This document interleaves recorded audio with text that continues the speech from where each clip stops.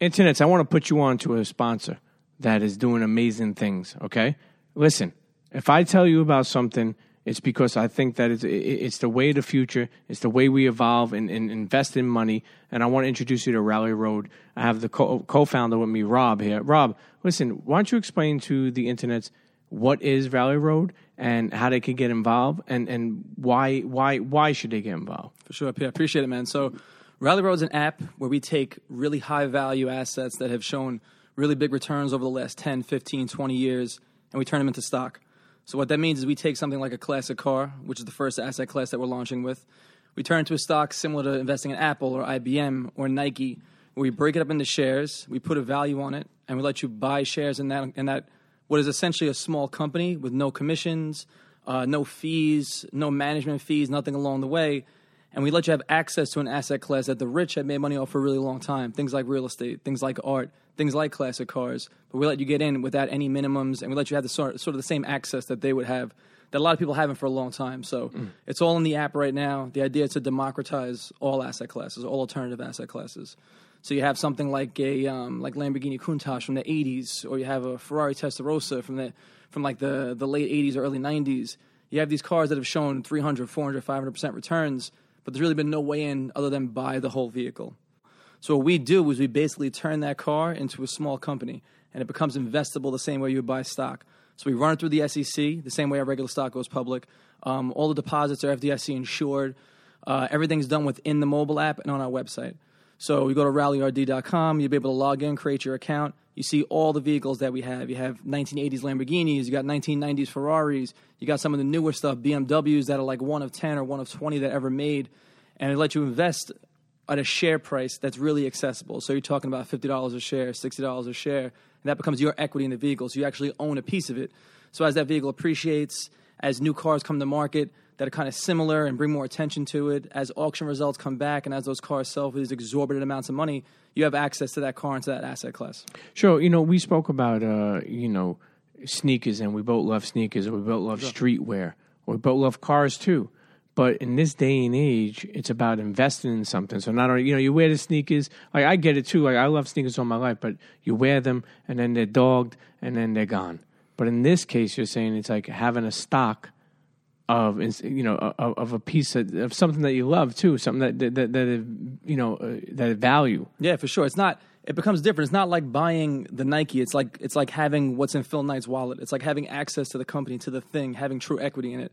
And everything we're trying to do and what we're trying to preach is this democratization of these asset classes that the super rich have always had access to. But it's that secret handshake thing, and it's coming to the table with $20 and $30 and $40 million. And that's not normal. That's not something that everybody can do. But the same way you would buy, you'd spend $150, $160 on a pair of Jordans. You can take that same money. You have true equity in this asset that's shown really, really strong returns over time, and that's also super interesting too. So you see, an '85 Ferrari in the motorsport video, or you see sort of Jay-Z and Beyonce sitting on top of a Lamborghini truck in intro for the new album, and that now is like a thing. It's got a lot of cultural relevance and social relevance. It's got a strong history of returns, and it's just a really, really interesting thing to be involved in. That's also complementing what you normally do, what you spend your money on normally. So put a little money away isn't the worst thing. Putting into something that potentially appreciates in value, that has a lot of relevance, is also important too. Now, it could be found on the Apple would be... Yeah, so it's in the App Store right now. So you search Rally RD in the App Store. You can go to rallyroad.com, rallyrd.com. You get all the information about every one of these vehicles. The app's completely free. There's no commissions. There's no fees that we charge along the way. We're really trying to democratize this asset class and bring something brand new to investors. Internets, make sure you be smart, okay, and think of a new way of investing, okay? This ain't no, if I ever gave you advice, okay, if I ever told you to, invest in yourself or find things that appreciate so you could take care of yourself and your family, this is one of them. Rallyroad.com. Go check it out. Cheer. Microphone check 1, 2. Yes. Before we get to this episode, I want to shout out everybody who listened to last week's episode with the one and only Sandler Francois, the divorce professional. Let me tell you something. As being somebody who's been divorced, and I personally love that episode. And internet's emailed me, DM, tweet.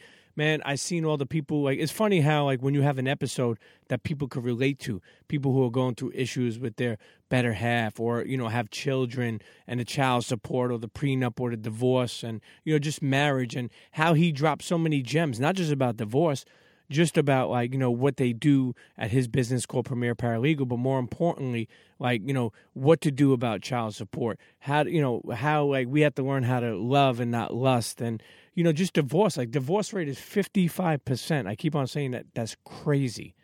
The divorce rate is 55%. Internets, listen, okay, learn how to love somebody first, okay? Learn how to, get along with each other and fuck with each other and find yourself a partner before you get married. Motherfuckers want to throw a big party, spend $100,000, live in an apartment, and be divorced by the next year. Maybe they did it for the gram. Don't do that. Don't do that, especially when there's kids involved. That's the hardest part.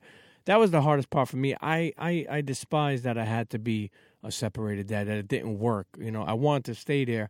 But unfortunately, if it's a toxic relationship between you and your partner, you don't want the kids to be involved in that. And, at the end of the day, my daughter's 18, and I'm proud to say that we had a great relationship, But I do say I remember those days, and getting divorced, especially with children, was a very tough time for me.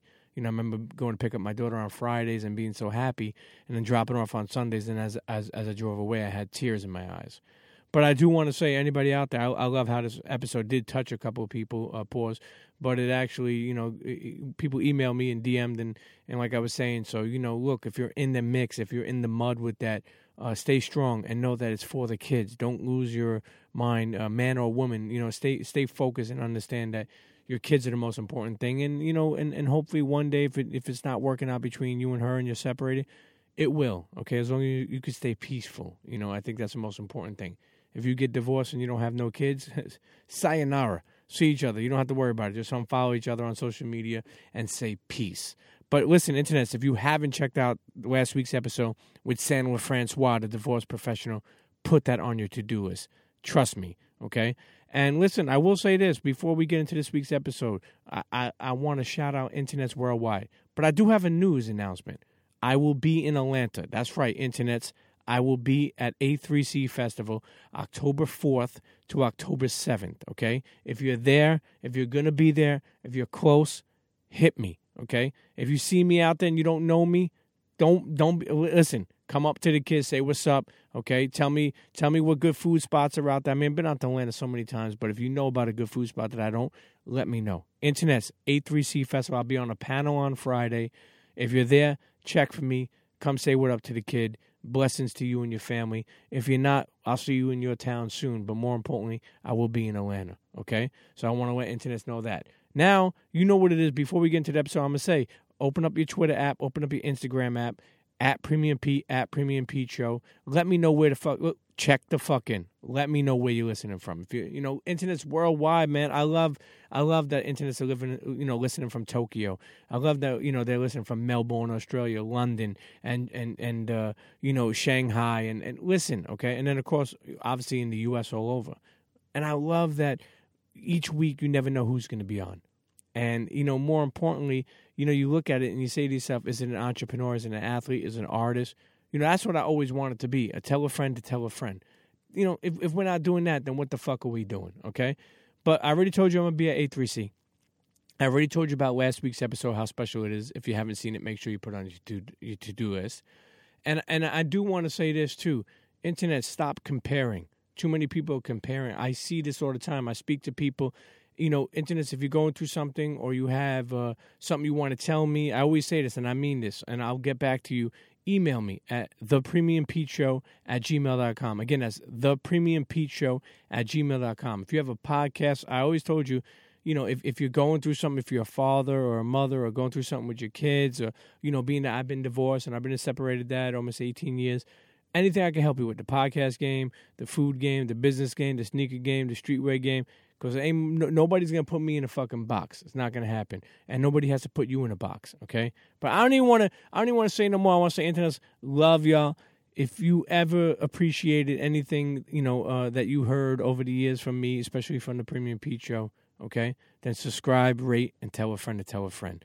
This week's episode is with the one and only Bay Area's finest, Berner. Man, first of all, shouts to my brother Steve LaBelle. Thanks for putting this together. But more importantly, I love Berner did a press run, and he has an album out, and he has cookies, SF, and he has cookies all over the place to call them branded dispensaries. Listen, the dude to me is killing the cannabis game. Okay. And I love seeing people who came from a humble beginning and really, was trying to hustle and now could do what they really know how to do, legit, okay? And he spits, and he's a good dude. And I'll be honest with you, bro, he gave some of that Matty Juwan to a couple of people in my team, my crew, and that's some of the best shit they ever smoked, they said, okay? Internets, let me tell you something. He told me himself, I don't say this for a lot of questions, a lot of things we went over, he's never been asked before. Okay, if you fuck with Berner, and why not? He's a good guy, okay? He got the cookies. He got the gelato. He got the limoncello, okay? If you fuck with Berner from the Bay Area, okay? We'll probably be worldwide soon, okay? This is the episode you need to listen to. And if you fuck with it that much, send it to a friend. Send it to your cousin. Send it to your aunt.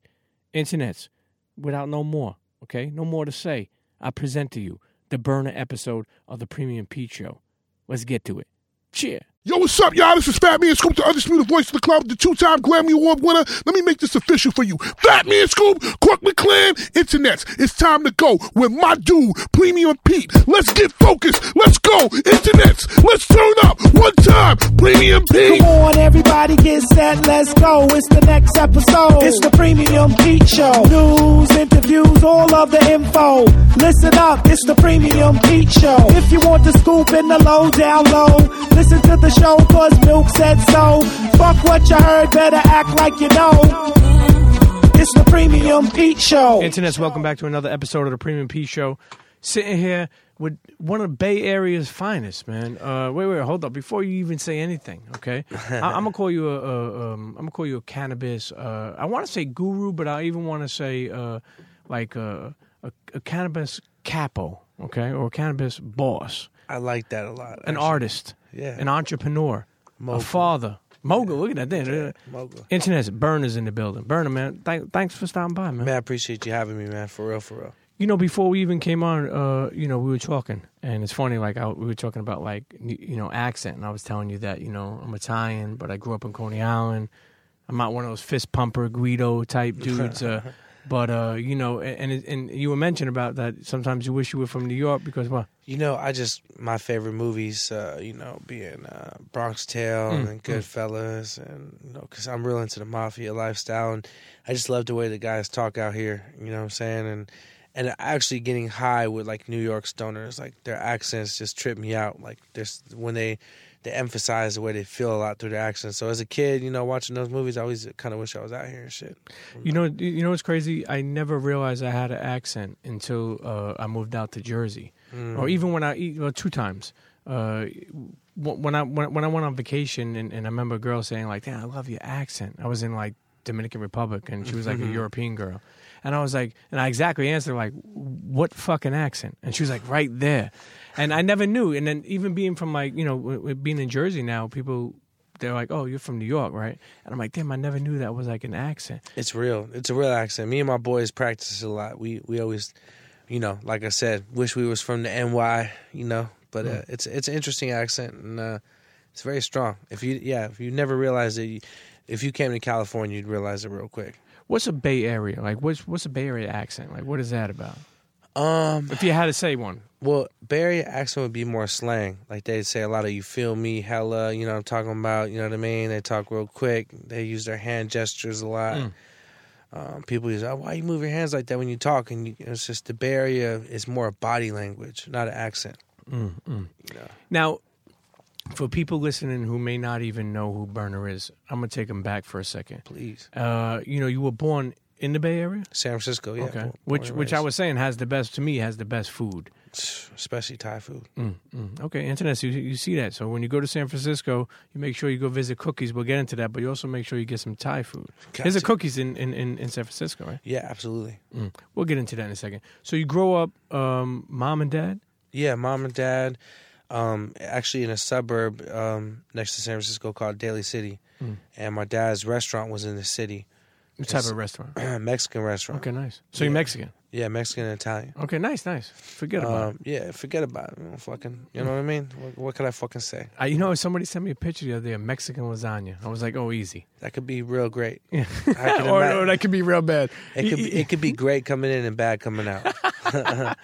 So Pops owned the restaurant. Yeah, Pops owned a restaurant, and you know, growing up as a kid, it was really cool because I was in Daly City, but would travel to the city with Pops and be able to experience his restaurant and be in the city. It was right in the heart of the city too.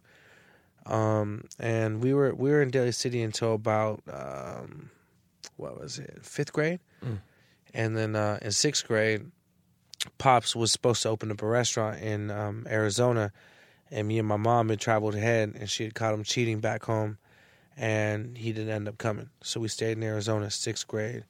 And from 6th grade till my senior year in high school, where I ended up dropping out, I would get in trouble, and I would go back and forth from AZ to Frisco. And you mean staying with your mom and dad? Yeah, so I would be, I had 6th, 7th, and 8th grade all in Arizona. And I learned a lot of bad things out there. Arizona is not the place that people paint it to be. What would you say you learned? I learned the drug game in Arizona at a young age, 6th, 7th, 8th grade, learning about that shit. You know, I come from the Bay Area. You know, people were, oh, you're from San Francisco? Are you gay? All the gays are out there. And just, you know, it was weird. It was like a very judgmental, weird place after coming from San Francisco. You know what I mean? But I hung around some kids that, you know, a lot of Latins in Arizona.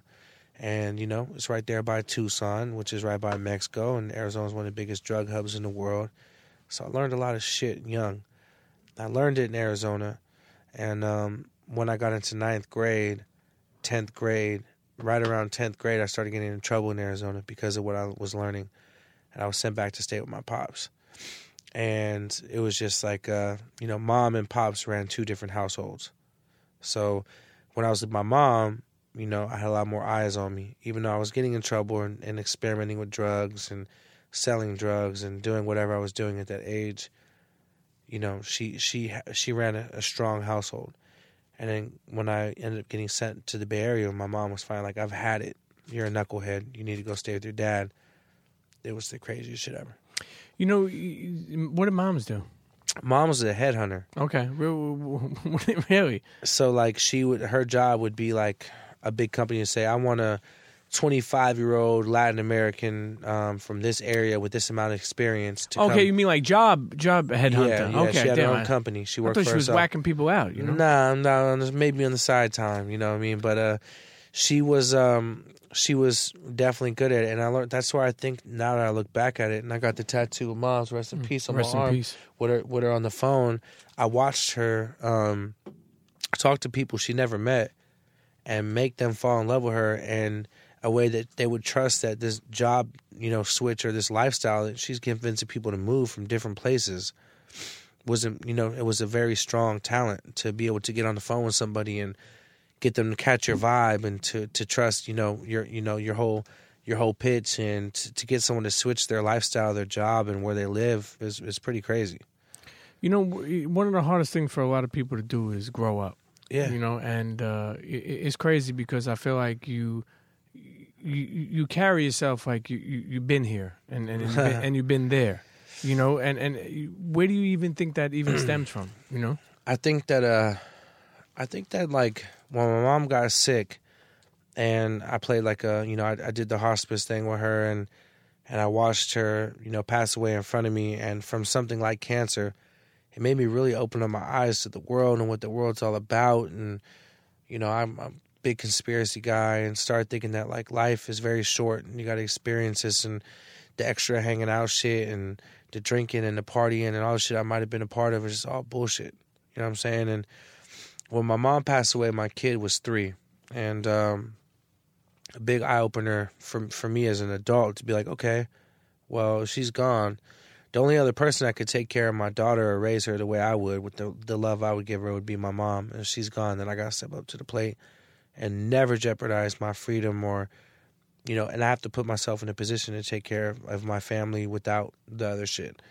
So I think I just kind of grew up fast when that happened. But I've always worked, man. I got my first job at 13 and lied about how old I was. My first job was at a place called Oscars. It was like kind of like a pizza type place. I was passing out breadsticks in front of the movie theater, and then I got moved to a busboy. I got employee of the month. I was making all kind of tips as a busboy. You know what I'm saying? And they found out my age and had to let me go. They're like, man, you're employee of the month. You're killing it, but we gotta let you go. I'm like, all right. I went and lied and got another job. I actually never really. I don't think I ever said this on any interview, but I went to Wendy's. Really? Lied about my age and worked there because they had a sign-up bonus, and I always just liked to work, man. And I had a bunch of random jobs, actually. Young, though. What were you doing with the money? Buying weed. At that age? Yeah. Wow. Yeah. So, go ahead, what you say? Putting it all into weed. Just or selling it? Or smoking it too? Well, see, when you're at that age and you're innocent and you're young, you're selling weed just to be able to smoke for free. I get it. That's at that age, that's what I was doing it for. I remember doing some of that shit. Thank God I didn't do the next shit that I got involved in, or else I wouldn't be here today. Yeah, I feel that other shit's dark too. You speak about mom and you speak about dad and all the jobs that you had. And like I said, you speak about like you've been here, like you carry yourself like you belong. You know what I mean? Right on. And that you have some history and years behind you. When did you even get put on to weed? Like, was it Arizona, or when's the first time you ever smoked weed? So in Arizona, my friends' brothers were all like, I wouldn't say cartel, but like Mexican bosses, lowriders, gold, motherfucking big weed bales. Locos. Yeah, and in Arizona, people are buying weed by the bale. So like, you'd have whole rooms full of weed. And as young kids, we just go pull it off the block of the bale. We go pull off a fucking chunk, put it in the shower room, like in the bathroom, trying to shower, and then would like kind of like come apart. It would just kind of like it was so compressed or whatnot. First time I tried it was in Arizona, with my boys, and we rolled it up in a Walgreens receipt. We didn't know what papers were and nothing, and we smoked that shit.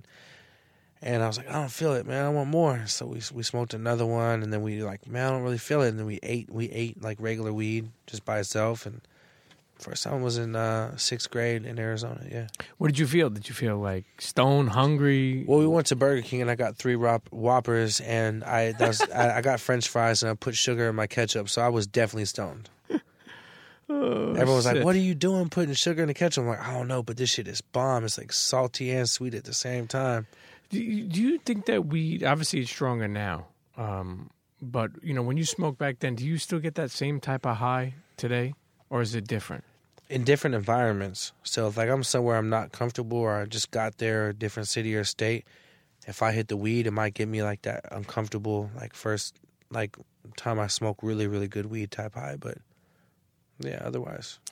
Somebody like me, it's funny, like, I smoked... I haven't smoked. Well, I did smoke twice in the past, like, say, 20 years. But it's funny because I stopped smoking weed when I was 18. I started when I was 13.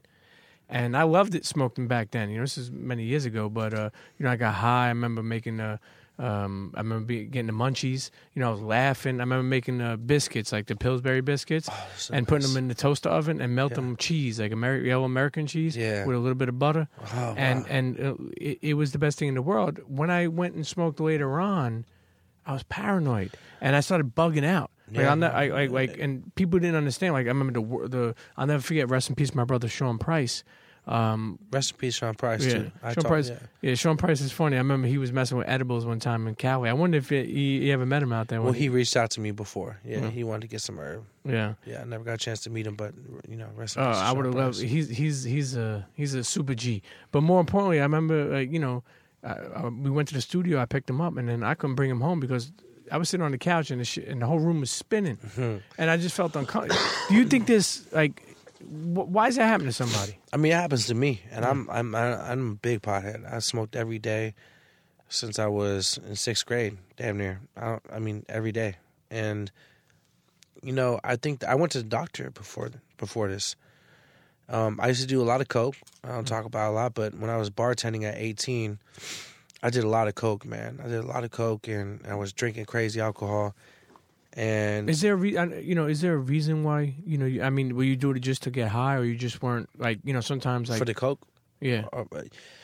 I was young, and the bartender scene and the restaurant business, I mean, motherfuckers party, and especially bartending. Like, you're getting drunk all night, you want to balance it out. And I had salsa night, I had the Cubans putting key shots in my nose, and so it was a crazy time in life. But when I stopped doing coke is when my daughter was about to be born. I almost overdosed off that shit.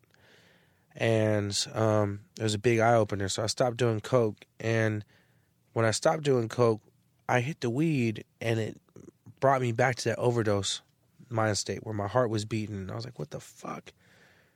And I kept on trying to smoke weed, and my tolerance was low as fuck. And I'm like, bro, I've been smoking weed every day since I was in 6th grade. So oddly enough, I went to the doctor and asked him, why is the weed making me paranoid? What the fuck happened? And the doctor said, for people that smoke weed for a long time in life, you reach a point where it gives you the complete opposite effect of what it used to give you. And it makes you paranoid, and it fucks with you. And she was a gangster for telling me this. If you just keep with it, it'll go away. It'll go back to normal. I'm like, is it like a weed midlife crisis or something? Like, what the fuck? But I get paranoid too sometimes. And, I mean, fuck, it's just because this shit's strong. And I think it's because we have a lot on our mind. Like, I don't know if you seem like you're like me. You work, you're very passionate about your work, you think a lot. And so when you're younger, there's nothing to think about. You're trying to get laid and have fun. But when you're older and you have real business and you have a family and you have things that really run through your mind, sometimes you smoke weed and it triggers that mind to go crazy. You speak about having a daughter, and your daughter is how old now? She's 11. So, I have an 18-year-old and I have a 3-year-old son. It's funny when you speak about, I remember, it doesn't matter where you're from in this world.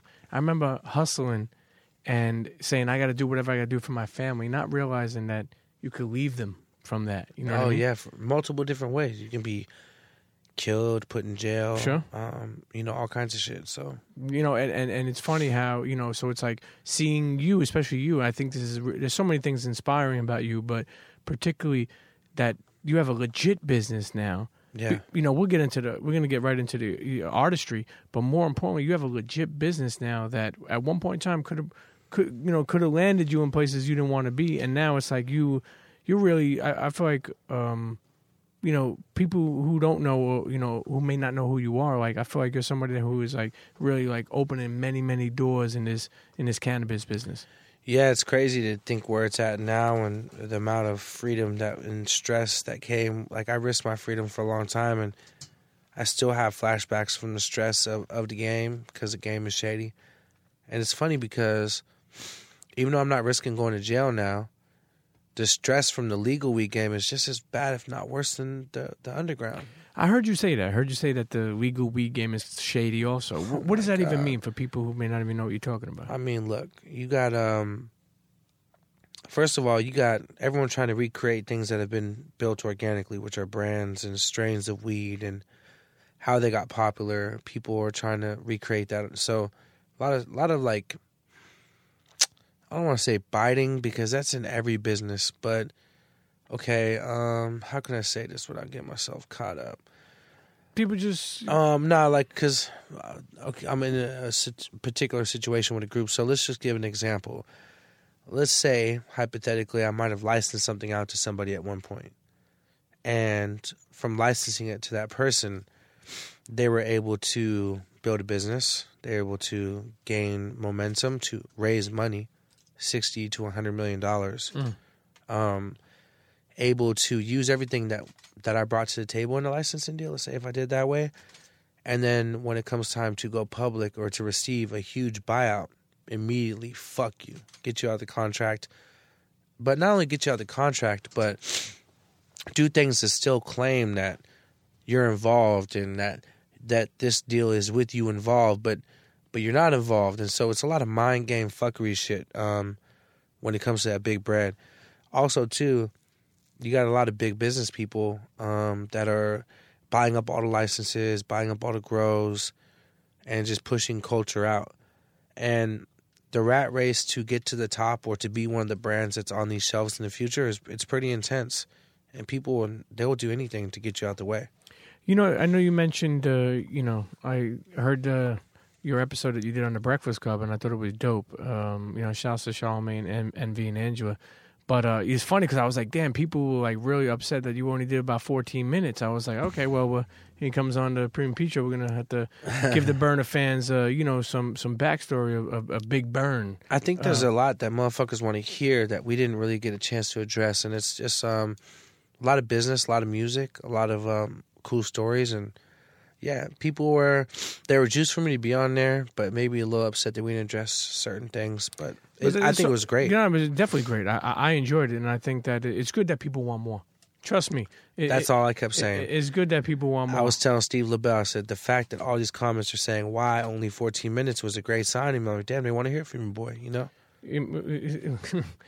Let me tell you, that is like some unplanned promotion. It's actually... And I wonder if like producers see that shit, or if they're like, "Damn, this one guy that we knew nothing about, and I did no post or nothing about, go to their page, or just organic people I didn't even knew who I am, are up there like, what the fuck? We want to hear more." I was like, "Oh, this shit's tight." Well, next time they come back on, give them that more time. But more importantly, I love what you said on there about there's a program, and we're talking about risking our life. We're talking about being there for our kids. And you have a program that's what's dope. So you have multiple shops, or what are they called out there? Dispensaries. Dispensaries, right? Yeah. But more importantly, what you're doing for the community, or what you could do for people who've been locked up because of it. Yeah. Explain to them that. So basically, and my bad for the sniffle and the little cough. That's so good. I got me a little kizzo, but we don't stop working no matter what.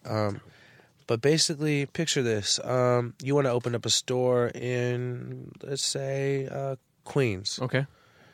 And the people will pass a law that if you're going to open up a store in this neighborhood, then you got to grab people that have been convicted of a crime and make them your partner. They got to be on your license. They have to be your partner in this store, this grow. It's called an equity program. And they have that in the Bay Area, in California, and in Los Angeles. And so basically... most of these bigger companies are coming into these neighborhoods, and they're looking at it as a publicity stunt. They're grabbing these people to get the licenses because they need the licenses, but they're short stopping the fuck out of them. So they're like, "Yo, here's $1,000 a month, or here's $25,000. Let me put your name on this license." And what I've been trying to preach is, fuck that. Take your equity.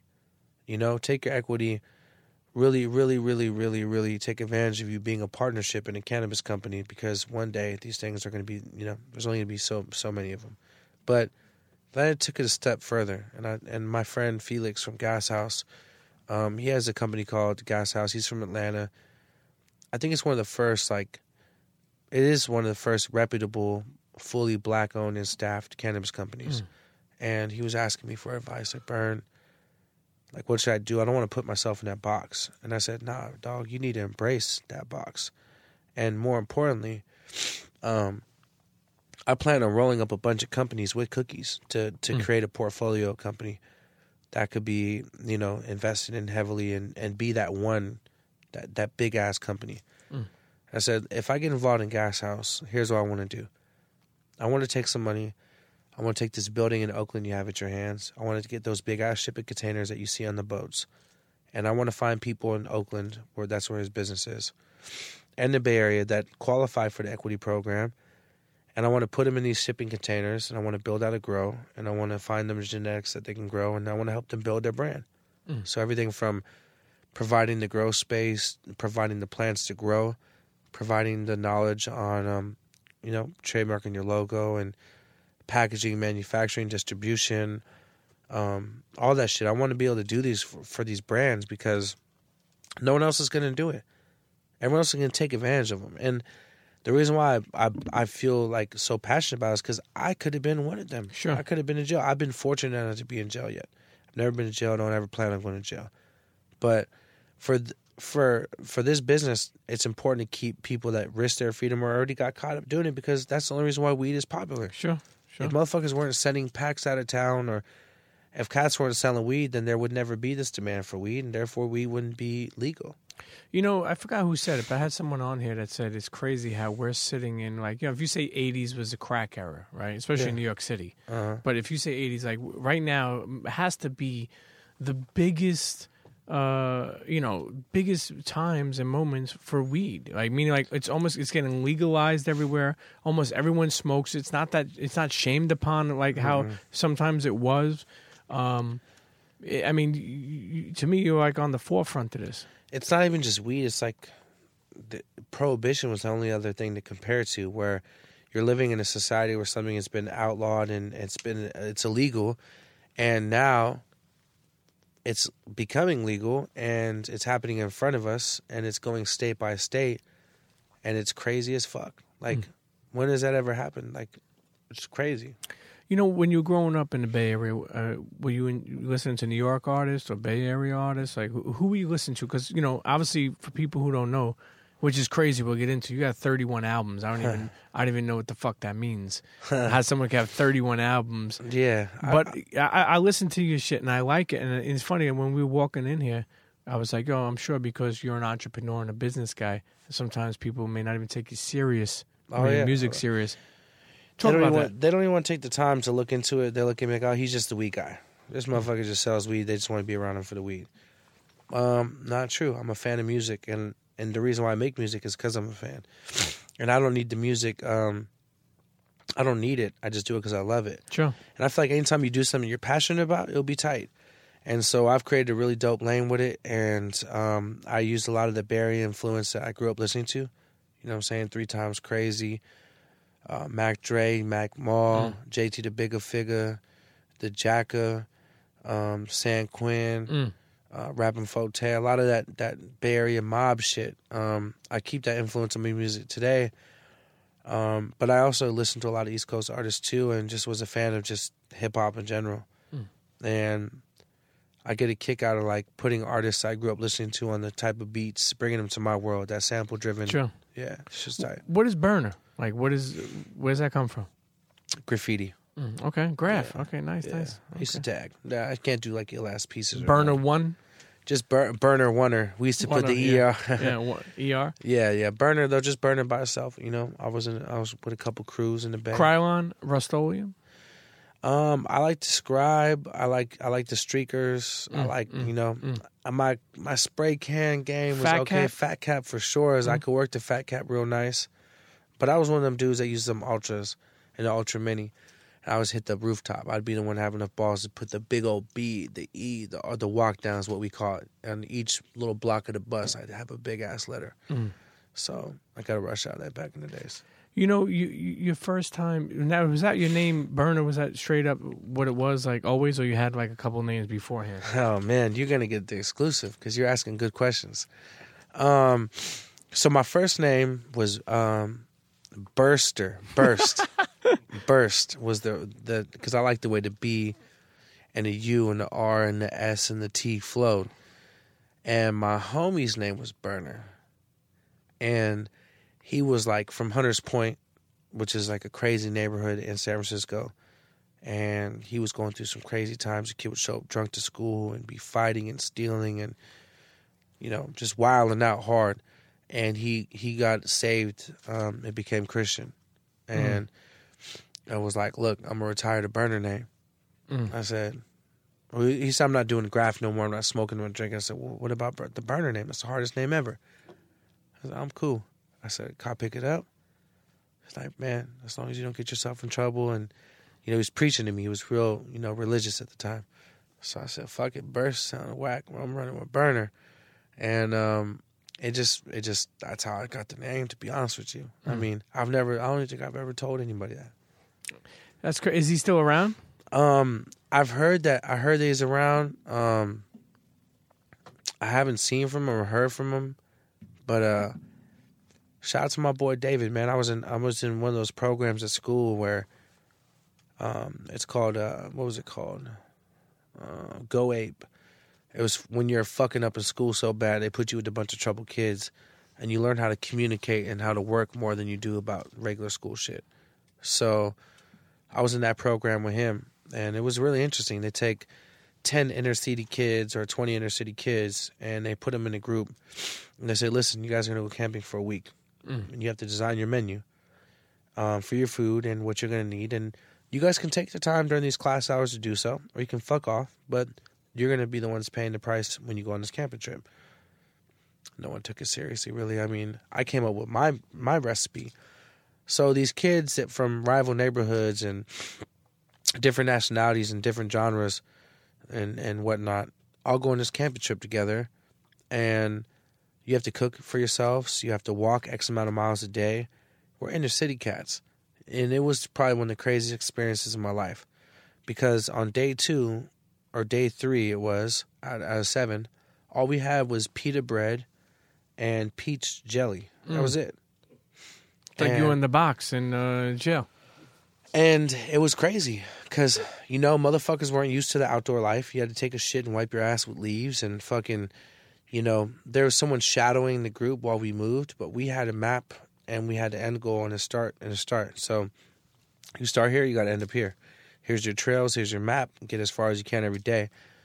And that shit was really interesting to me, of just about like learning how to vibe with people. And I had the only successful meal, by the way. Which was? I brought some white rice, and my meal was the second day, so I brought some vegetables. And my dad gave me some teriyaki sauce. So I just had a little pan I put over the fire, hit the vegetables on the pan with that teriyaki real quick, and put over some white rice that I made. And that was the hit of the trip. But, learning how to work with them kids and everything was real trippy. And David was in that group. So, that's my homie Berner. And ever since there, man, when he told me he was such a cool kid, I was like, man, fuck, I'm going to keep this shit alive, dude. So, hey, listen, you kept your word. Yeah. You kept your word. Yo, speaking of your pops, man, how's your relationship with pops, man? It's cool. So, my dad's a cool cat. He's always been cool, but he when he was growing up, he was in a boys' home, so he didn't have a dad. And he never really knew how to be a dad to me when I was younger. And, when I was living with them, that's why I said earlier when we were talking, when I moved from mom's house to dad's house as a kid, it was different. Pops had a studio apartment above the restaurant. No cable, no phone. Fucking all we had was one movie in the house on a VHS, which was Goodfellas. Forget him. I love him already. Yeah, and restaurant life. He wasn't around. We'd call him like, we're hungry. Go across the street to Curbside Cafe. They'll give you something. All right, cool. We're hungry. Uncle Dino downstairs was seeing some food up. So the apartment was on top of, we're in New York. You know how it is. There's restaurants in the neighborhood. The whole neighborhood took care of us. But when I would start ditching school, there was no landline for them to call and tell. Motherfucker wasn't checking no mailbox or nothing like that. So it was a big drastic change. Pops wasn't really in my life until my mom died. And when she passed away, he was just some crazy Panamanian bitch. And I call her bitch because that bitch was a bitch. But I called her one time. I called my dad and she answered. She's like, what do you want? I'm like, well, my daughter Janelle hurt herself at the park. I wanted to let my dad know. Well, he's busy. I'm like, man, can you please pass on the phone? She goes, fuck you. I'm glad your mom died, motherfucker. And he's not going to call you. And I heard him in the background talking shit to her. I texted him. I said, listen, this is the now or never moment. Like, either you ditch this dumbass bitch and you come be with your family and pay attention to what we got going on, or I'm cool off you. And he made that switch, and he now lives with me and is the best grandpa ever and the best dad ever. And I think that, like, he came into my life when I needed the most, because I was hurting after mom's died. I was a real mama's boy, like, really, really, really close. And so the fact that he's a good dad now and that he lives with me at the crib, and my daughter's always asking where he is and when's he coming home. He's a chef, makes her favorite meals, and is good with my fiance. I'm like, this shit's dope. You know what's crazy about that shit? That sometimes, like, you look at their fathers. Like, sometimes I look at my father. Like, he didn't have a father that really, like, knew how to be a father. So when you say that, I understand that shit hits home for me. But, it's like, one thing I love is that I hear is that sometimes people who couldn't be the best fathers wind up being the best grandfathers. Yeah, and coming in late in the game. Like, fuck, I mean, my dad, like, and this sounds selfish, but, like, after watching my mom die, I was scared as fuck to get to know my dad. I mean, I knew him. This is my dad. I've known him my whole life, but I wasn't close. I was like, damn, I don't want to get close to him and have to go do this again. But I'm so glad I did, because it's a beautiful relationship for sure. I love hearing it, man. Let me tell you something. You know what? Let's take a quick break, man. You know, there's so much to go over. Before we even go to break, I'm gonna leave the internet. But I love this number that you gave, that you put $19,000 into cookies. Yeah. And last year you guys made about what, $12.5 million? 12.8. Okay, excuse me. Listen, that's an inspiration story for anybody coming up, that they could do whatever they want. And no knowledge of clothing, fashion, no high school education, just honestly a vision and a Hail Mary investment. And good people around you. Yeah. Listen, we got a bunch of stuff to talk about. Hopefully Steve LaBelle don't have me on Scott Storch time and gives you a little bit more time to chop it up with me. But nah, we good. I smoked a big fatty before we came in here, so I'm feeling right. Okay, there it is. Internet, we're sitting here with the one and only, the cannabis capo, the John Gotti of weed, okay? Yes, the boss. Berner. Be right back. Cheers. Yeah, what up? Internets, what up? Internets, what up? You are now locked in. You tuned in. It's going down. I'm with my brother, my homie, my family, my guy, my paisan, Premium Pete. It's going down. Don't go nowhere. Stay here. Real talk, real artists, real guests, real conversation, real wine, real side smoking in the side room that you can smoke in, real cameramen, real questions, real everything. Don't fucking go nowhere.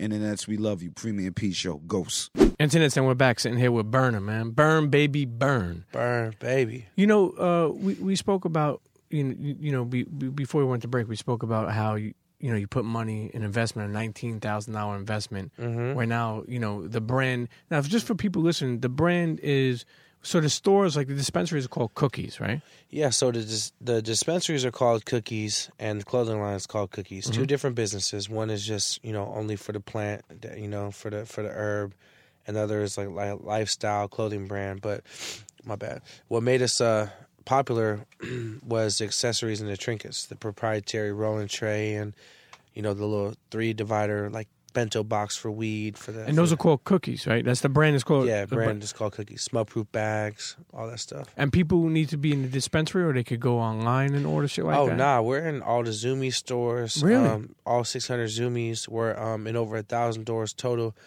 We're online. We got 2 flagship stores. I mean, the clothing line's going crazy. Where's the stores located? San Francisco on Haight Street, right on Haight and Ashbury, and then Seattle, kind of by Pike's Place, on 2nd and Blanchard, right by Belltown. Any more planned to be open? LA is about to open up. We have a dispensary opened up in LA, another one, and we're going to put a clothing store there. And I would love to do Cookies NYC. We've been looking at it. We've been trying to figure it out. We've been trying to gauge if there's an audience for it here. But I feel like New York needs a flagship clothing store.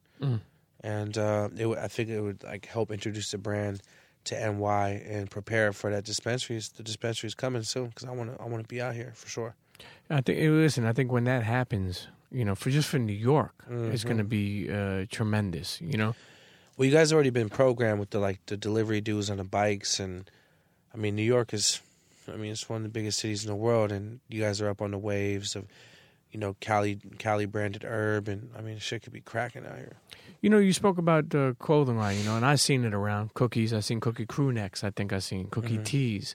What did you know about, the clothing business? Nothing. Okay. Nothing. See, that's even more amazing. I knew nothing about it. I started out with T-shirts, but, I'm a big dude, and I could only fit in a few brands. So my whole thing was like, look, I want to do clothing that I could rock. Like, I want zip-up jackets. I want, bomber jackets. I want, all kind of dope ass. I want everything. We came out with dope cuttings. So, and for those that know about streetwear or streetwear brands, know that cut and sew is not cheap. Sure. And it's not easy, and there's no profit margins in it. But we did it just to make sure we're a dope ass brand. Like Cookies got to have that shit. You speak about not knowing something, right? Even in the weed business, right? Or what's the correct name for what do you call it?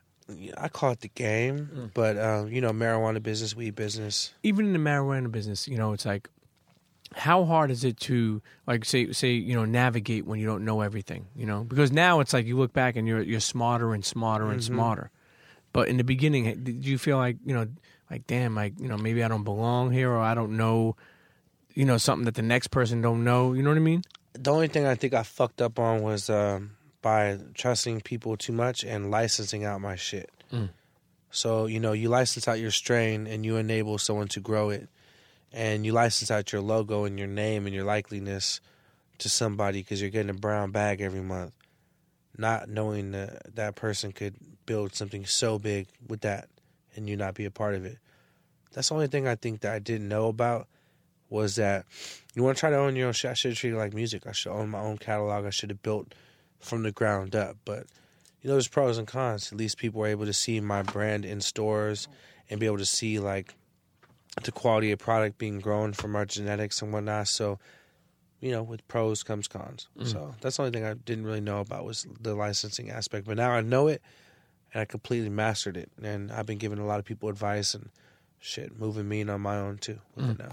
It's honestly it's amazing. But when you think about even like working with music, right, and all the artists that you collabed with, right? Now we spoke about that you have 31 albums. How were you dropping fucking? How did this happen to have 31 albums? Shit, bro. I just worked hard, and being a Latin rapper is not easy. What do you mean by that? Meaning just that, like, people don't know how to define you. They don't know. I was once told for radio in the Bay Area, I was not black enough for 106 KMEL.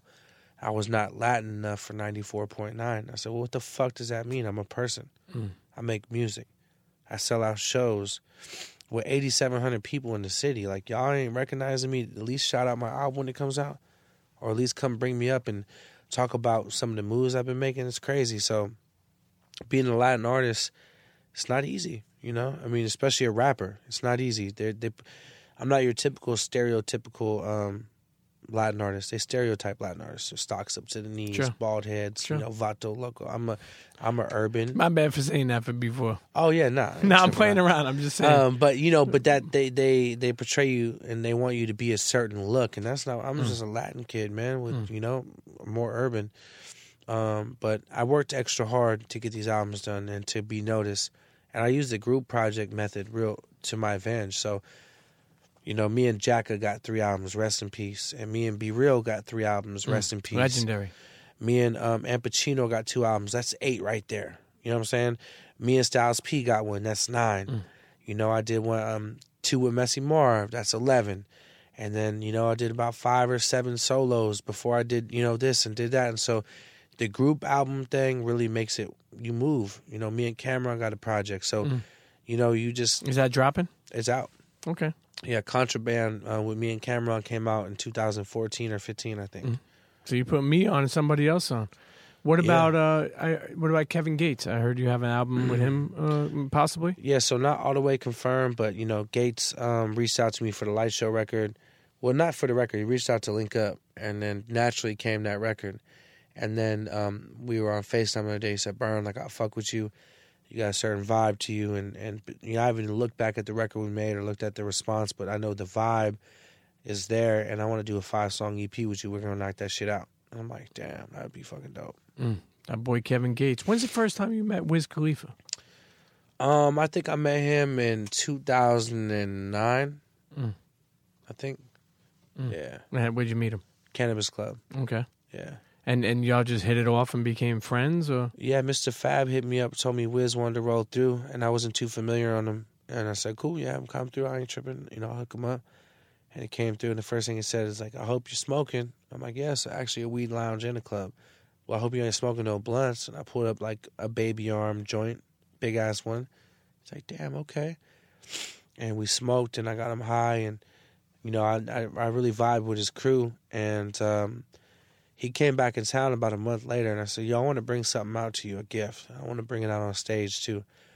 He's like, "Okay," and I kind of wondering what it is. And I put like a 6-foot fully budded plant inside of a big ass U-Haul moving box. Pulled up to the Fillmore on Fillmore and Geary in San Francisco. Hopped out the U-Haul truck with a big ass box, and I was kind of popping at that time in the Bay, for sure. People honking their horns.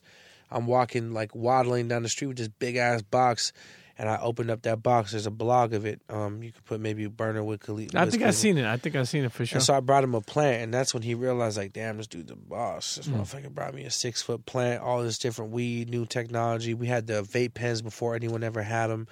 I was just bringing him things he's never seen before, and I think he fucked with it.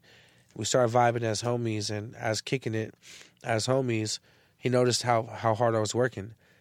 So I was chilling with him in 2009, and I think I dropped 5 albums in 2009. And when I dropped this album in 2010, the White Album, I believe that's when he was featured on that song Yoko. He was like, when you gonna join the team? Like, what's up? You work hard as fuck. So I was like, I'm with it. And it's cool because I fund all my own projects. I put them all out. He supports me on every album as far as doing a dope-ass record with me. He embraces me when he has the time to, but he lets me do me, and there's no monitoring on when, how, and what I do. For people listening who may not know who Berner is, Yeah. what would you say your music, like, what are you talking about? I would feel like I preach to the streets. A lot of people glorify selling dope. A lot of people glorify, the drug game and the dope game. I'm preaching to people too that could relate to me. I mean, I know there's a lot of people out there that sell weed, but more importantly, sell drugs and have had hard times in life. A lot of my music is storytelling that's not like the most positive or the brightest stories. It's like real struggle rap. And the thing I hear most when I'm out and about, and I hear this all the time, is you've got me through some hard ass times. I really relate to your shit. You motivate the fuck out of me. And I think that letting people see me as an artist, like start cookies in my garage and print it up and pull the strings through the hoodies and send them out from my house to, showing the progress of, I documented everything and let them be a part of it. And I never acted like I was too big for nobody. I think them growing with me makes people juice. So I think we speak to an audience that is, neglected right now. Everyone's making this turn up club music and about whipping up a brick and, I just let the trap and all this like shit that's just like super like, it sounds great. It's great music. It's going to do well. But the shit I do just hits home for a lot of people out there that's just not being catered to. Sure. Message. The message is being delivered. Yeah. Being somebody who smokes weed, and a connoisseur at smoking weed, who has been some of your heroes that you wanted to smoke with? Or have smoked with? Yeah, definitely like Be Real. I mean, like when I hooked up with Be Real from Cypress Hill, we got high as fuck. Like we got stoned and vibed out a lot. I still haven't got high with Bone yet. That's the next. Bone Thugs and Harmony is the next. I'm gonna see him. Steve's got to make that happen. Well, we're gonna see him on Saturday. We got a show together at the same spot. Of course, Currency, Snoop. Fuck, dude. Let me ask you: does anybody smoke more than Snoop?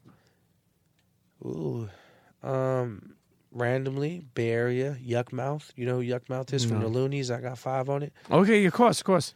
He smokes blunts back to fucking back. He smokes a lot. Wiz smokes a lot too. Snoop smokes a lot, but they're smoking blunts, man. Wiz smokes joints. I think that the biggest smoker I've ever got high with was Be Real. Why you say that for? I mean, he's smoking joints, which is just like straight to the point, and that motherfucker burns back to back to back to back to back to back. My tolerance is as high as it is because of Be Real. Yeah, that motherfucker gets high. And Wiz too. Wiz is somebody that can smoke like crazy too. Yeah, Wiz smokes like crazy, but not to discredit my boy, my dog, but he only smokes 1 strain of weed. So he's comfortable with it, and his tolerance is built up to it. And you see my bag when we was, in the break room. I have assortments, and each weed gets you a different feeling. So I just smoked some limoncello to bring me up a little bit, but I'm going to smoke some gelato to bring me down. And I smoke so many different varieties that if I were to burn these with Wiz, he calls it thug weed. Okay. He's going to be like going to 9-9 for sure. So you create, so just for people listening who may not know, okay, because a strain is what? A strain is like a genetic. It's like, it's almost like a person. You know how you have your own characteristics. Sure. You look a certain way, you move a certain way, but you might have a brother or sister that has the same genetics, but it's just totally different. A strain is literally like a person. So you're like almost like a chef because you help growing these strains and then making them come to life. Yeah, I more help facilitate what we think we should breed, and I design menus, and I'm a curator and a menu master. So I got 3 brands: cookies, exotics, and lemonade. And lemonade is more of a sativa-based menu. And I went for flavor with that because which strain is that you're talking about? So lemonade is the original strain, Okay. but the brand is now lemonade. Okay. So fuck just being put in a box with just one strain. Lemonade had one of the most unique in smells and tastes. It's like a lemon diesel, like not like a Jack Herrera lemon, but a very pungent, like citrusy lemon. And long story short, I took that lemon and I crossed it with like 40 things.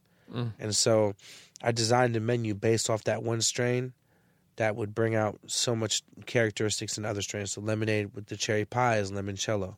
You know what I'm saying? Lemon sherbet is a sorbet. Lemonade with the sunset sherbet. We have lemonade with the wedding cake. We have lemon cookies, lemon gelato.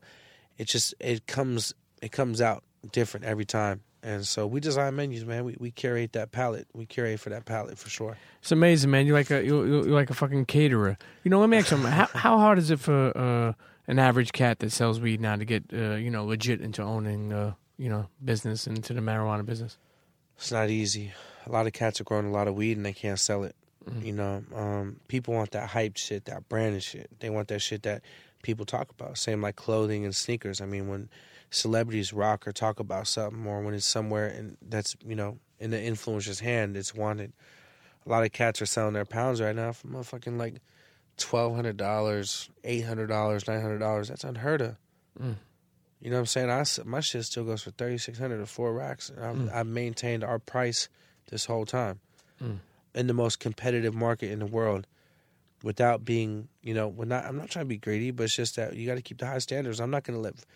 The fuck I'm gonna do? I'm from the weed game. I'm not gonna sell no fucking pound for fucking $800. What the fuck are we doing here? Yeah, I said it in one of my songs in 2014 or 15. How's it go? And I said, cats selling shit for $2. I'd rather push cream. You know what I mean? Like, I'm not gonna sell no pound for $2. Now look at this, $800, $1,200. Fuck that. Your mom. When did your mom's pass away? She passed away in 2010. Were you still trying to figure out what you wanted to do at that time, or you were already kind of establishing yourself? No, I knew what I wanted to do. I just wasn't like financially there to be able to do that. What I'm doing now, it took a long time to get there. I was still struggling, and when I was in the game still, and it was fucked up because I kept investing my money in music, but it's hard to take care of the family and to be a responsible man, but when you're investing all your money in music and the music wasn't really paying off. And so it's weird. But when my mom passed away, I kind of had to step away from the game because I told you my daughter was my number one priority. Sure. But that's when the rap money started coming in for me. It's weird. As soon as I had to stop, as soon as I had to walk away, and this is before all this crazy legal shit now, which is going to turn into a good amount of money, but the rap really came back full circle. What do you mean legal shit? Like the recreational weed business. Oh, okay. Because when my mom died, it was still a gray area. Medical feds would fucking fuck you. It wasn't legal anywhere yet. Was she concerned about what you were going to do with your life at that time? Nah. She told me when I dropped out. She goes, "Look, I don't know why you dropped out. You're my son. You have a purpose here. I don't know what it is that you're going to do, but I know whatever you're doing is for a better purpose. So I have faith in you and whatever you do, and I hope that what you're doing is just temporary for a bigger dream." And I just kept that saying. She embraced me. She was like not holding me back, and she knew that I was doing what I was doing for a reason. And Mom, you're looking down. You're right, because here I am today, and people are offering me hundreds of millions of dollars for my company, which would not be here if I didn't push and advocate for weed this whole time. So smart lady. It's crazy though, but your mom's got to be, definitely proud of you, because you think about it. For sure. Somebody that could, create not only for themselves but other people. Yeah. You've created jobs for other people and also help people get through shit with your music, but also help people get through shit with your strains. Yeah, because think about this. The dude I just blessed with that bag. Yeah. He's going to go somewhere tonight. He's going to roll that shit up, and it's going to impact his night. And meaning, like, when he smokes my herb that we put on the market, he's either going to go have dinner or chill. His mood is going to be affected by that, which means we're a part of someone's life without even being a part of their life. That's pretty trippy when you think about it. weed opens up your mind. It makes you feel good. You might use it when you're stressed. You might use it to get happy. You might use it to work out. You might use it to make music or get creative. You might use it to unwind after your day. But point being is it's a part of your day. It's a part of your life. So shit goes deeper than people really understand. What's next for Berner, man? I want to get into film. Bad. Is it true you wrote a screenplay or something like that? Yeah. You ever heard of that movie Imperium? So the writer and director from Imperium, which for people that might not know listening, it was the main character from Harry Potter played a federal informant in the neo-Nazi game. We wrote a movie called PAX, and PAX to me is blow mixed with dead presidents mixed with belly, and that's about the rise of designer weed in all these markets like New York, Virginia, Houston, Atlanta, whatnot. When this California weed was hitting these states, it was like coke money, the margins. And it's based on a true story, and it's some real underground, gritty, D-boy, Bay Area shit. Dope. What's if you had to think about it, what would you say is like one of the most difficult decisions you had to make to get here? Sacrificing time with my kid and my family.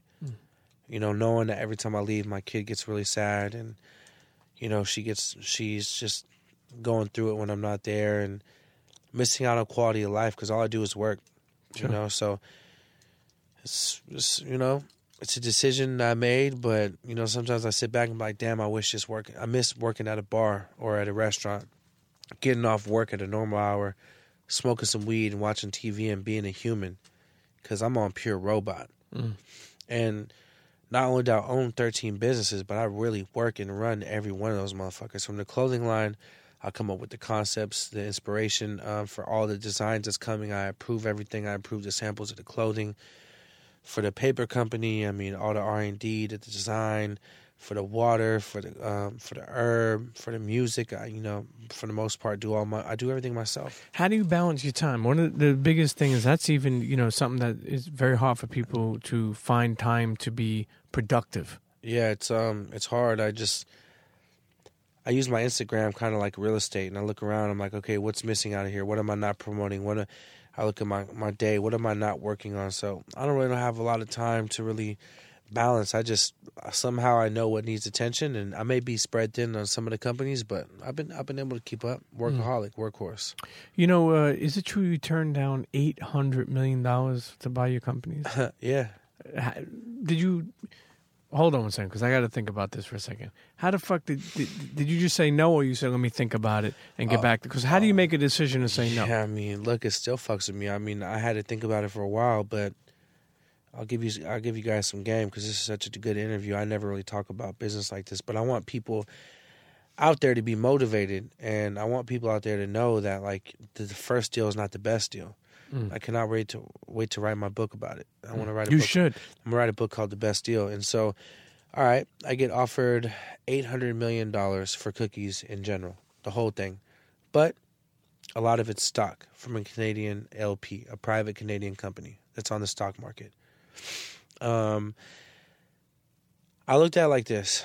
If the first deal I got was $800 million and it's mostly stock, and the stock game could be like great and then drop, and everyone's going public right now, what would happen if I turned it down?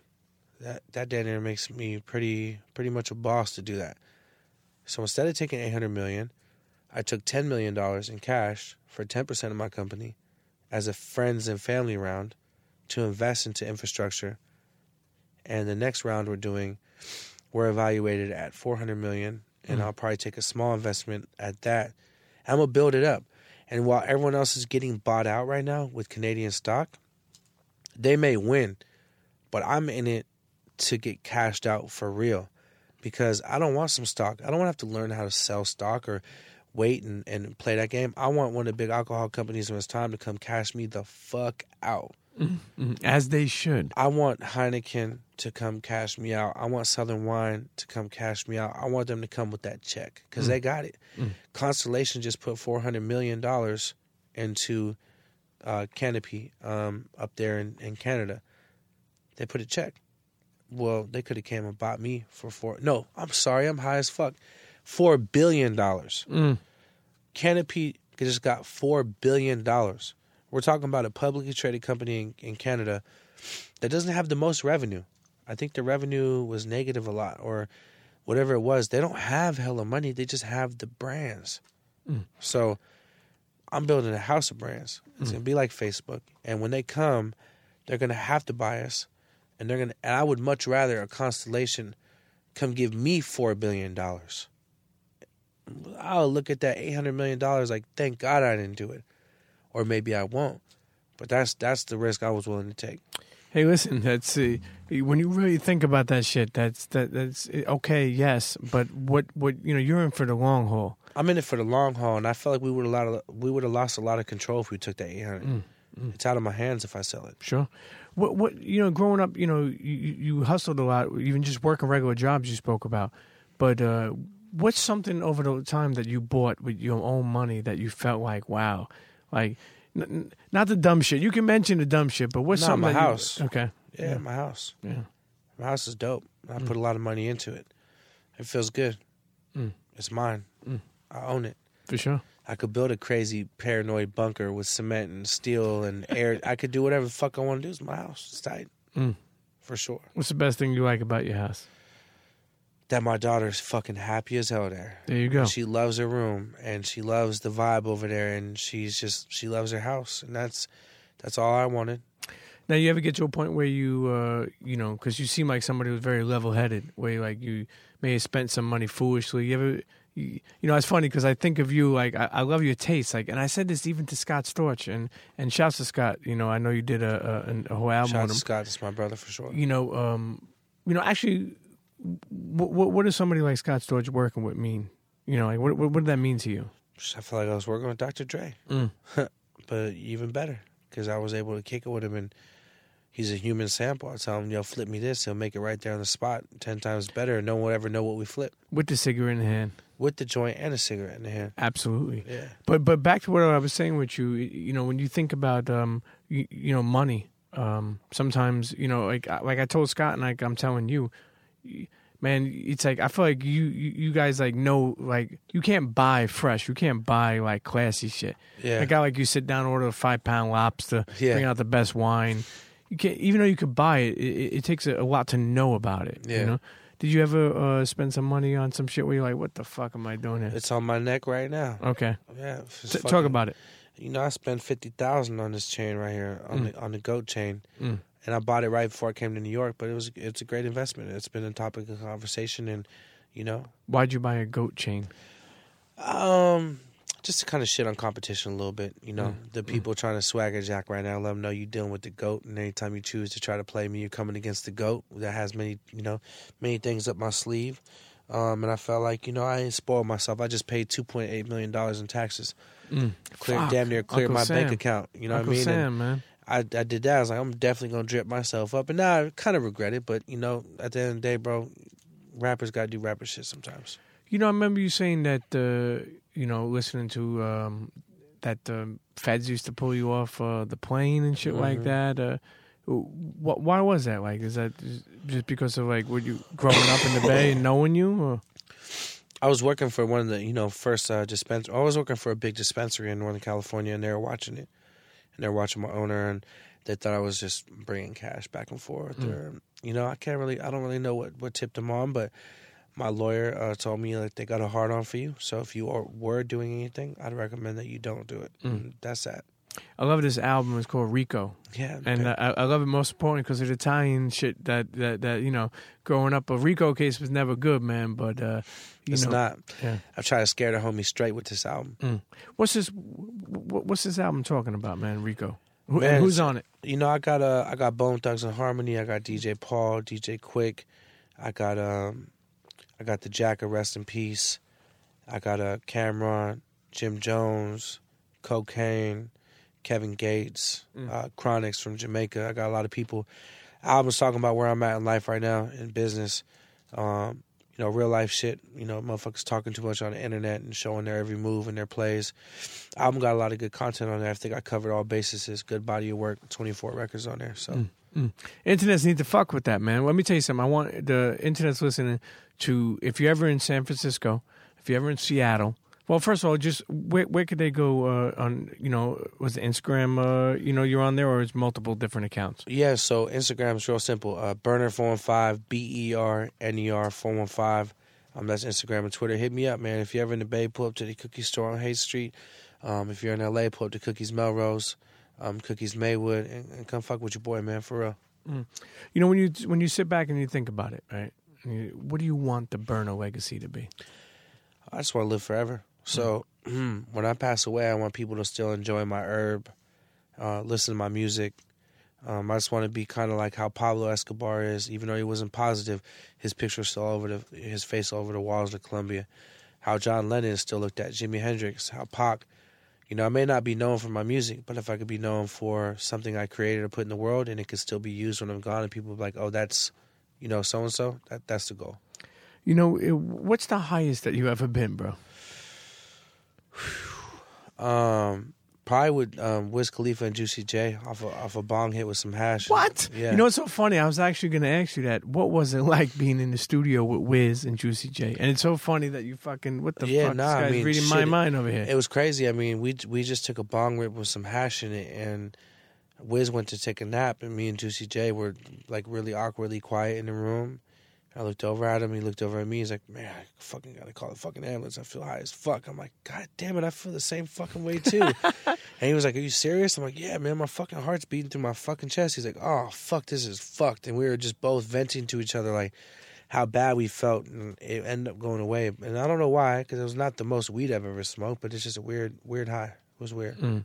I know you mentioned that people edibles. It's funny with edibles, and because you know what's funny about edibles. I know you mentioned that they sell really well, but the crazy thing about edibles is people don't respect edibles. And what I mean by that is, so many times you hear somebody say like, "Yo, I took 2, nothing happened, so I took another one." Like, why do people like? It's like people know the law with those shits, like of how it works. Yeah, I'm not taking no edibles because it's a body high, and you can't turn that off really easily. You're gonna feel that shit all through your body where you're not used to feeling that. Speaking of Sean Price, I remember he was in L.A. talking about, I was dying laughing. He told me the story that he was on a plane, he took an edible, and he couldn't stop scratching. He wanted to rip his whole arm off, and he was bugging. He felt that shit. Now I know you mentioned that you had to bring some people to like hospitals and shit like that. Yeah, a couple popular artists. Some might be off from this way too. But yeah, okay, said they had to go to the hospital off that shit. I told them don't go, but they had to go. As we wind this episode down, you mentioned your daughter, and you said she's 11 years old. Now, growing up and being somebody who's so passionate about the weed game and being out there, like somebody like me, like. It's a little bit different than somebody in the Bay Area or where weed is legal. Yeah. Would you be okay if she was smoking weed when she got older? Yeah. Yeah. Of course. If she, she's on the right track and she's not on some bullshit and she's not like just not doing something with her life. But of course I'd be okay with it because, I think it's a great thing and I'd rather her be open with me at anything she does. And I'd rather her be a smoker than a drinker or doing stupid drugs.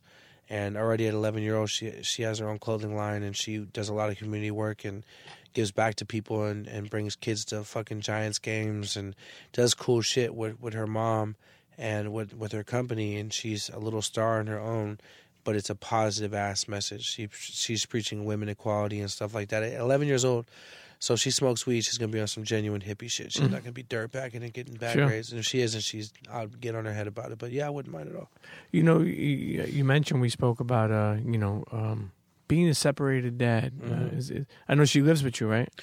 Yeah, my daughter, she shares, and I moved her mom a couple blocks away, and it's perfect. She can walk to my house. I go, just fucking the goals. Yeah, now that's a good separation. Sometimes it's hard if somebody goes a little bit farther away. Yeah. But I will say this: if any advice I could give, she's 11, so it's like you're almost there. I'm only on 7 years more than you, but you spoke about not being there all the time, and the best thing that you could ever do is I feel like that has worked for me. Is just your presence, and I always say that I always use this example. I sat down with Lil Boozy before me in combat, rest in peace, and I remember him saying like, "Yo, when I was locked up, my kids had iPads, they had iPhones, they had this," and I was like, "But Boozy, they didn't have you." Yeah, and he understood what I meant. And I always preach, and tell people, and people live this lifestyle. I love that I'm able to put this out there for years. Is presence over presence, because your presence will be the best gift. Like her just being around you will be worth more than it's what keeps me balanced. You know, so we have a lot of great memories, and every time I'm in town, we spend that quality time together. And she actually stays in my house a little more than her mom's, which is cool. And we do vacations every year to Hawaii, where we go for 2 weeks and we just digest and really enjoy each other's times. And that's my homie, for real, best friend.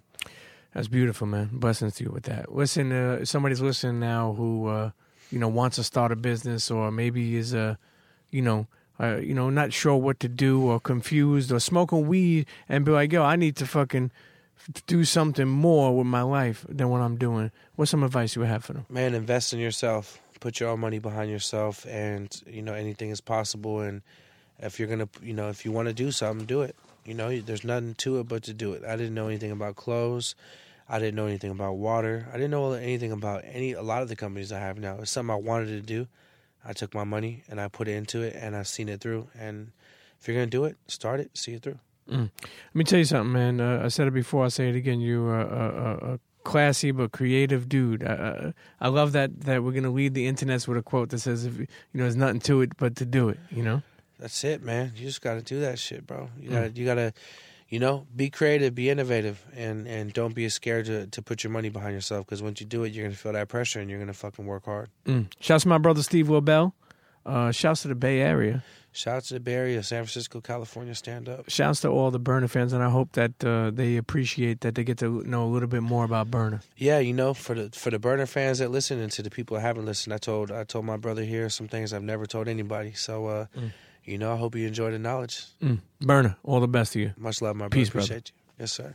Internets, if you enjoyed that episode, I want you to email me at thepremiumpeachshow@gmail.com. Again, that's email is thepremiumpeachshow@gmail.com. Let me know what you thought. And listen, all my advertisers out there, all my big businesses, my small businesses, whoever, a friend, a store, you want to advertise on The Premium Pete Show? Email me at thepremiumpeachshow@gmail.com, and let's get working. Okay? Make sure you subscribe, rate, leave a comment on all streaming platforms of the podcast. Tell a friend to tell a friend. And we'll see you next episode. Cheer.